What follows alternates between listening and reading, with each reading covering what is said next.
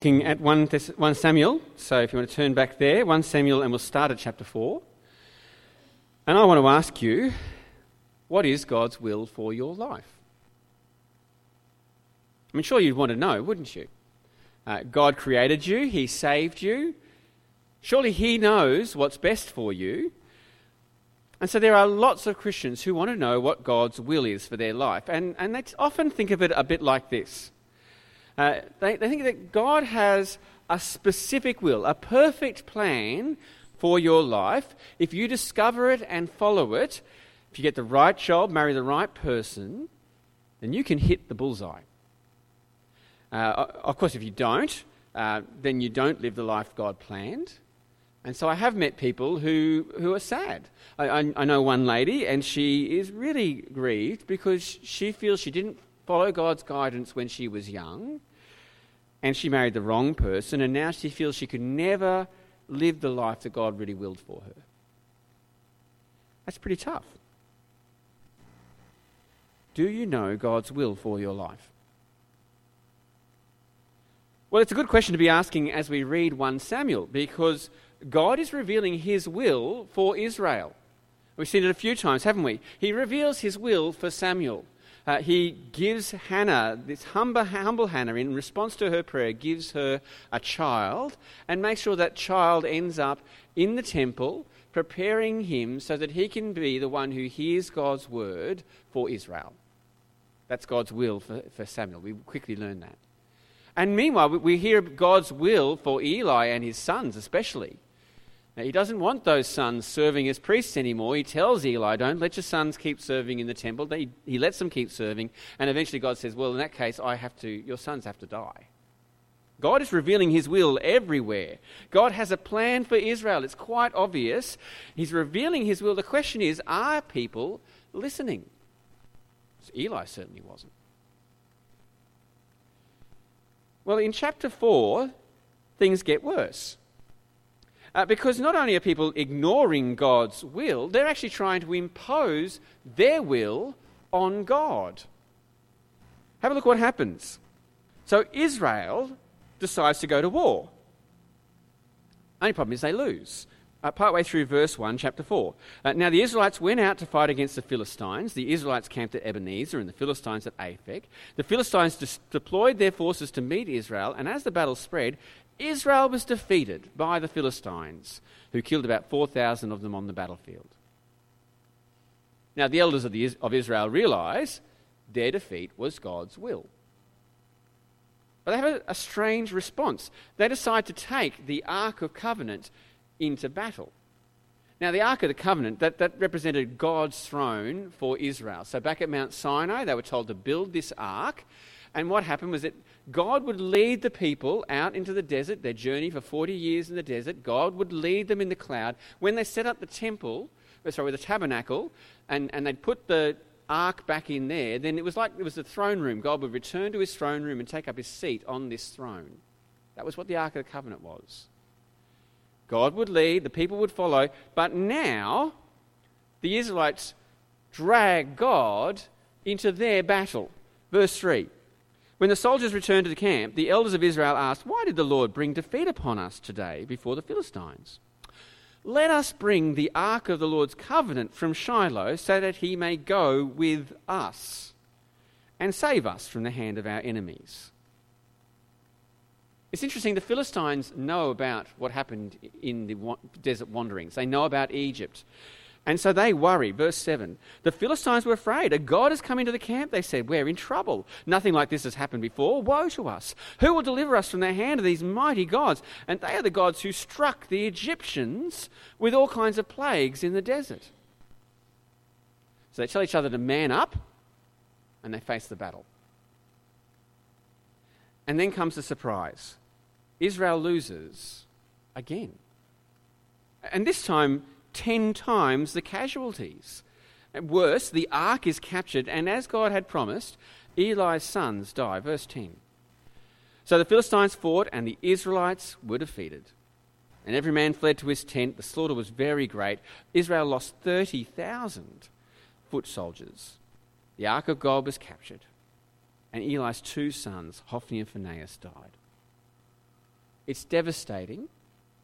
But what's devastating to Eli and what's devastating to her daughter-in-law, Phinehas' wife, most of all is that the ark has departed from Israel. God has left the building. Listen to what the daughter-in-law says in verse 21. She named the boy Ichabod, saying, "The glory has departed from Israel because of the capture of the ark of God and the deaths of her father-in-law and her husband," she said. "The glory has departed from Israel, for the ark of God has been captured." So 1 Samuel opens with God revealing his will for Israel, but instead Israel try to impose their will on God. Now, when you think about it, they essentially treated God as a genie. You know the stories, don't you? You have this powerful being and it gets trapped inside of some little jar, and so you give it a rub and out it pops at the moments when you need help, and it solves your problems, gives you what you wish. That's how Israel treating God here, and let's be honest, it's what we do all the time. I do it. I make plans, I start my work, I get all busy, and then when things go wrong, then I turn around and I call out to God to fix the problem. I didn't ask his will when I started. I just want him to turn up when things aren't going so well. We do it in our prayer. We sort of decide what we want for our lives and then ask God to deliver. James warns us. We ask too often so that we spend it on ourselves. God is not our genie. But when we pray to God, we don't pray to him as a genie, we pray to him as a father, and you present your needs to a father so that he can work out how to meet them. You don't set the agenda and dictate what he'll do. And it's particularly important to learn in this case because God is self-sufficient. He doesn't need us. Notice what happens in chapter 5. The Philistines think their God defeated Israel's God, so they put his ark in the temple as a trophy. People used to think Dagon was a fish god. It's probably a mistranslation. Dagon is the word for grain, and so it's most likely this is the god of fields and fertility. Certainly the archaeological evidence is that Dagon was sort of as far as the Philistines were concerned, he was the head god, the top god. And that's what makes chapter 5 really funny. We're supposed to be splitting our sides laughing because the chief god's statue keeps bowing down to the ark and he can't even get back up into his place without a bit of help. Have a look at verse 1, chapter 5. After the Philistines had captured the ark of God, they took it from Ebenezer to Ashdod, and they carried the ark into Dagon's temple and set it beside Dagon. When the people of Ashdod rose early the next day, there was Dagon fallen on his face on the ground before the ark of the Lord. They took Dagon and put him back in his place.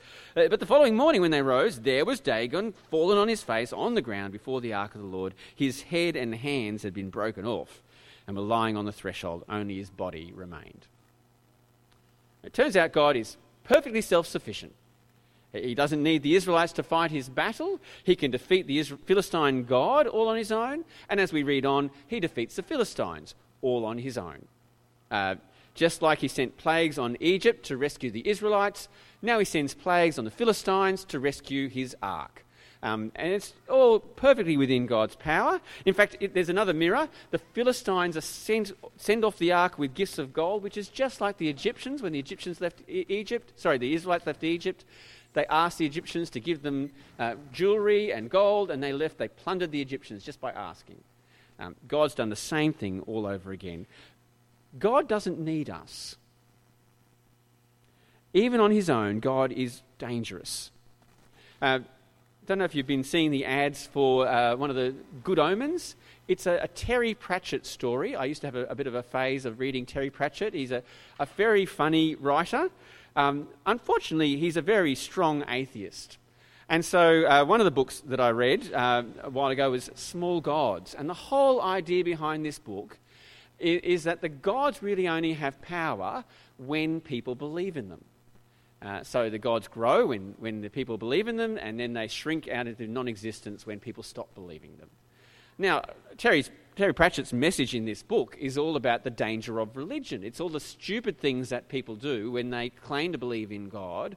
And in his mind, like many of the new atheists will argue, it's religion that makes people dangerous. Can I share with you that there is something far more dangerous than people who believe in religions? And that is a God who doesn't need people.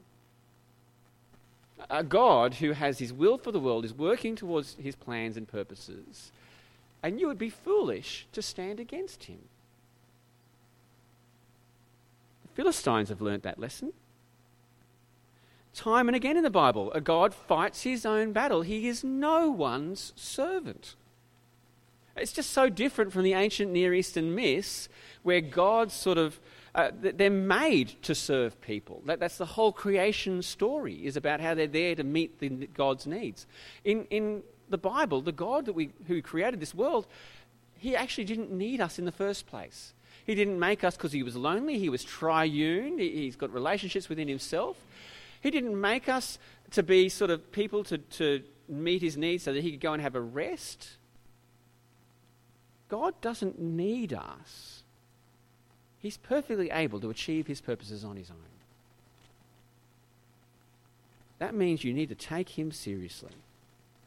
He is not someone to be trifled with. Because you can't fight God's will. God has a plan for Israel, and that means he will achieve it. God's will for Israel plays out in the next chapter. So chapter 6, the ark returns to Israel. The Israelites sort of haven't got it yet. They treat the ark as a curiosity. In fact, the people in Beth Shemesh, they try to look inside, and so God strikes them down. Verse 19. But God struck down some of the inhabitants of Beth Shemesh, putting 70 of them to death, because they looked into the ark of the Lord. The people mourned because of the heavy blow the Lord had dealt with them. But what had the people forgotten about God? They'd forgotten that the Lord is holy. Look at verse 20. The people of Beth Shemesh asked, "Who can stand in the presence of the Lord, this holy God? To whom will the ark go up from here?" God is holy, different to us, and he wants his people to be holy, to be dedicated to him, to separate themselves from trusting in the things in this world and put their confidence in the one who made it. And it takes a number of years to realise this. Initially, the people try to forget God, it seems. They leave the ark at Kiriath Jearim. They try to get on with life, but eventually they turn back to him, because you can't run from God forever. And so chapter 7, verse 2. It was a long time, 20 years in all, that the ark remained at Kiriath Jearim, and then all the people of Israel mourned and sought after the Lord. And what do they need to do? What do they have to do? They have to be holy. They have to stop trusting in idols and put their whole trust in the Lord. Verse 3. Samuel said to the whole house of Israel, "If you are returning to the Lord with all your hearts, then rid yourselves of the foreign gods and Ashtoreths, and commit yourselves to the Lord, and serve him only, and he will deliver you out of the hand of the Philistines." This sin that they've done, it's so serious. God doesn't step in until they've offered a sacrifice. A lamb has to die to deal with their sins. So have a look. Verse 7, the Philistines assemble to attack. Verse 8, Samuel cries out to God. Verse 9, they make the sacrifice, and it's while they're sacrificing that God finally rescues them. Verse 10, while Samuel was sacrificing the burnt offering, the Philistines drew near to engage Israel in battle, but that day the Lord thundered with loud thunder against the Philistines, and threw them in such a panic that they were routed before the Israelites. Interesting. The Israelites wanted to defeat the Philistines way back at the start, but that was their plan. God does it in his timing, does it so that his people return to him. That's what God wants. He wants us to submit to him, to recognise who he really is. I'm sure you've heard that it's the 50th anniversary of the moon walk, the moon landing. I don't know if you caught this article, though. It's on the ABC. Simon Smart is the author, and it's fantastic. It starts out reminding us that Buzz Aldrin, who was broadcasting just before the moon landed, he actually paused and he took communion in space and read out on the radio part of John's Gospel. I am the vine, you are the branches. Simon writes in the article, at that moment, Aldrin clearly felt his own helplessness, perhaps dependence on a creator. And he goes on to say that this actually is quite a common thing, that when astronauts go into space, they find the whole experience disorientating, to see themselves in perspective in this universe, but the majority of astronauts respond by turning to religion, to God. To quote the article, Charlie Duke, the 10th of the 12 who made a lunar walk, was not unusual in unravelling on re-entry. According to Andrew Smith's book Moondust, In Search of the Men Who Fell to Earth, Duke was so destabilised that he became a menacing presence for his wife and children for a time. Eventually, he found peace through faith in God.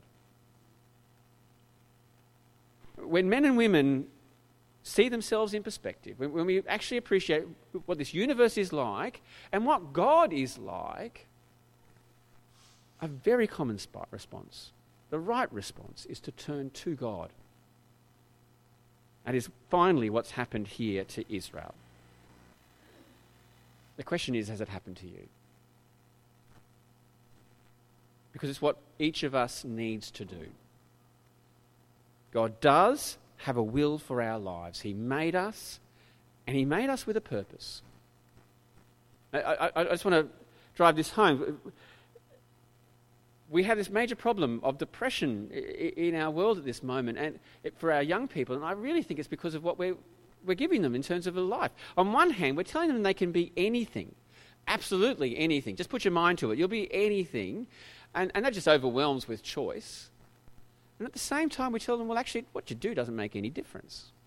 This is a random world. There's no real purpose, no destination, things of value. And we wonder why our kids just struggle with finding orientation. God has made this world, and he does have a will for it, a purpose. And he's announced it in Jesus. Because years after the events in Samuel, Jesus comes and he tells us very clearly what God's agenda is. The very opening words in Mark's Gospel, Jesus comes and he says, the kingdom of God has come near. Repent. Trust the gospel. So repent just means turn around, change your mind, and trusting the gospel is trusting this news that the king has come and he's going to rule. He's defeating his enemies. That is the purpose of this world, to bring everything under Jesus, to see the world serving him. Do you know God's will for your life? See, in one sense, I want to say, no, I don't know. If you want to say that God's will for my life is this bullseye that I'm trying to hit, I don't think we can know that as a general rule in life. You look all through the Bible, most of the time, God's people don't know his specific plan for their lives. So you've got Paul. He wants to go to towns and preach the gospel, but repeatedly God prevents him. He writes a whole letter. The letter to the Romans is written with his hope that he will go to Rome and then from Rome on to Spain. And within a short time after that, he ends up imprisoned under house arrest in Rome, and we don't even know he made it there. James tells us to make plans humbly, to say, if it's God's will, I'm going to go here and do there and make business. We shouldn't presume to know God's specific plan. And I actually want to push a little further than that. Because we go dangerously close sometimes. As we seek God's will, we start to set God's agenda. We start to do what the Israelites were doing. Have you noticed the sort of things we tend to ask God for? It's questions about who we should marry, what job to get, what car to drive. Our agenda in trying to seek God's will is very much the agenda that the world has for our lives as well. God does have an agenda for our life. The Bible reveals it really, really clearly, and it's not in the areas that we expect. So let's just flip through some Bible passages about God's will. 1 Thessalonians 4 verse 3, it is God's will that you should be sanctified, that you should avoid sexual morality. We heard this passage before. God wants us to obey him. That's his will for us, to live godly lives. Romans chapter 12 verse 2, Paul is confident that as we understand the gospel, we will discover God's will. It flows out of being transformed in our thinking by the gospel. Do not conform to the pattern of this world, but be transformed by the renewing of your mind. Then you'll be able to test and approve what God's will is, his good, pleasing, and perfect will. Romans 2 verse 18 speaks of God's will revealed in his law. So if you know his will, and approve of what is superior because you're instructed by the law. The last one I want to throw in, I have deleted. Colossians. Colossians, Paul says he's praying that the people there might know his will, and what becomes clear is what he's talking about is just understanding what God is doing in the gospel, bringing the world under Jesus. That is his will. If you understand that, you know how to please him in every good work, strengthened by the Spirit. God does have a will for our lives, but don't think of the bullseye. Think of a soccer field. So a soccer field has very clear boundaries. There are rules. There's an area you are to play in. If you kick the ball out of there, you are out of bounds. The ball is out of play. But within the soccer field, there's a whole lot of scope as to how you play the game. There's a lot of flexibility and ways to do it, and you've got freedom. God's will is like that. God has told us very clearly. He doesn't tell us who to marry, but he does say, marry a person of the opposite gender, preferably Christian. And then he has a lot of wisdom on how to then live in marriage and treat the person you're married to. God doesn't tell us which job to have, but he does call us to be faithful and work well in that job, to build good relationships, to be his witness. God does have a will for our life, but it is broad. It is a call to holiness. It is about how we live the gospel message. How we live the gospel message. But that's challenging, isn't it? Because if you're like me and you've tried to live the holy life and you try and be a better person, I'm very good at failing. So before I wrap up, I wanted to bring out the other thing that we see very clearly in 1 Samuel, the thing I've mentioned before, and that is God is very good at fighting his own battles. If God's will for your life is your holiness, the good news is he will do it. He guaranteed, because he sent his son to die for you on the cross. God will make you holy. When Jesus returns and you stand in heaven, if your trust is in Jesus, then God's will have been realized for you, because you will stand holy and perfect in him. God has already defeated sin through Jesus' death. The outcome is certain. So we can pursue holiness with confidence, trusting in him. You don't have to be a perfect person to get to heaven. God has defeated sin already. Let's pray.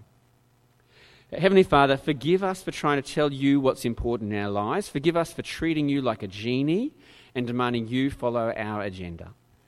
Please forgive us. Help us to see your will for our lives. Help us to see it on the cross, where your precious Son gave his life to cleanse us. Help us to trust him. Help us to live the gospel message. And as we seek good works that please you, please enable us to do them. We pray in Jesus' name. Amen. We're going to wrap up with the Lord's Supper, and we'll close in song, but thank you very much. So the Lord's Supper, it's a great way to celebrate an anniversary. It was really good timing in that sense, getting to celebrate the Lord's Supper together. And it is just that expression that we both receive the gospel message so we can give it, and so we live it. So the message we receive it's a passive message in one sense. We are gathering to receive bread and drink to remember that Jesus has died for us. It's a work that's been done for us on the cross. And this act is just a remembering of that, a reminder. It draws our hearts to trust in the cross again. But it's also a reminder of where we're going. We're gathering around this table as God's people, trusting in him, knowing that he is planning to gather us again to be his people in heaven. So I've actually chosen to use Matthew 26 as the words that I remember this morning. How about I pray and then we can share this meal? Heavenly Father, please use this meal, this bread and this wine, to strengthen our trust in you. Remind us of Jesus and what he's done, and by faith make the power of his death and resurrection real to us in this bread and drink. We pray in his name. Amen. All right, so I'm going to bring these round in one, so we'll just take it and eat it all together. I just need to give you a heads up that it's actually not grape juice. It's apple and cranberry juice. So when you go to take it and there's a bit of a different taste, it's okay. Otherwise, you have a bit of shock. But let me remind you of what Jesus did and said. So on the night before he was betrayed, Jesus took bread, and when he had given thanks, he broke it, and he gave it to his disciples, saying, "Take and eat, this is my body." And then he took the cup, and when he had given thanks, he gave it to them, saying, "Drink from it, all of you.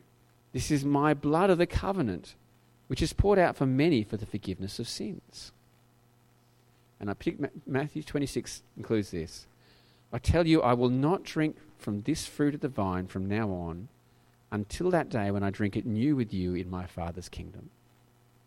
We look back, we look forward. Remember that he died to make us holy, and that one day we'll be holy in his presence and sharing this meal with him. Fantastic news. I'm just going to bring the bread and drink round now, and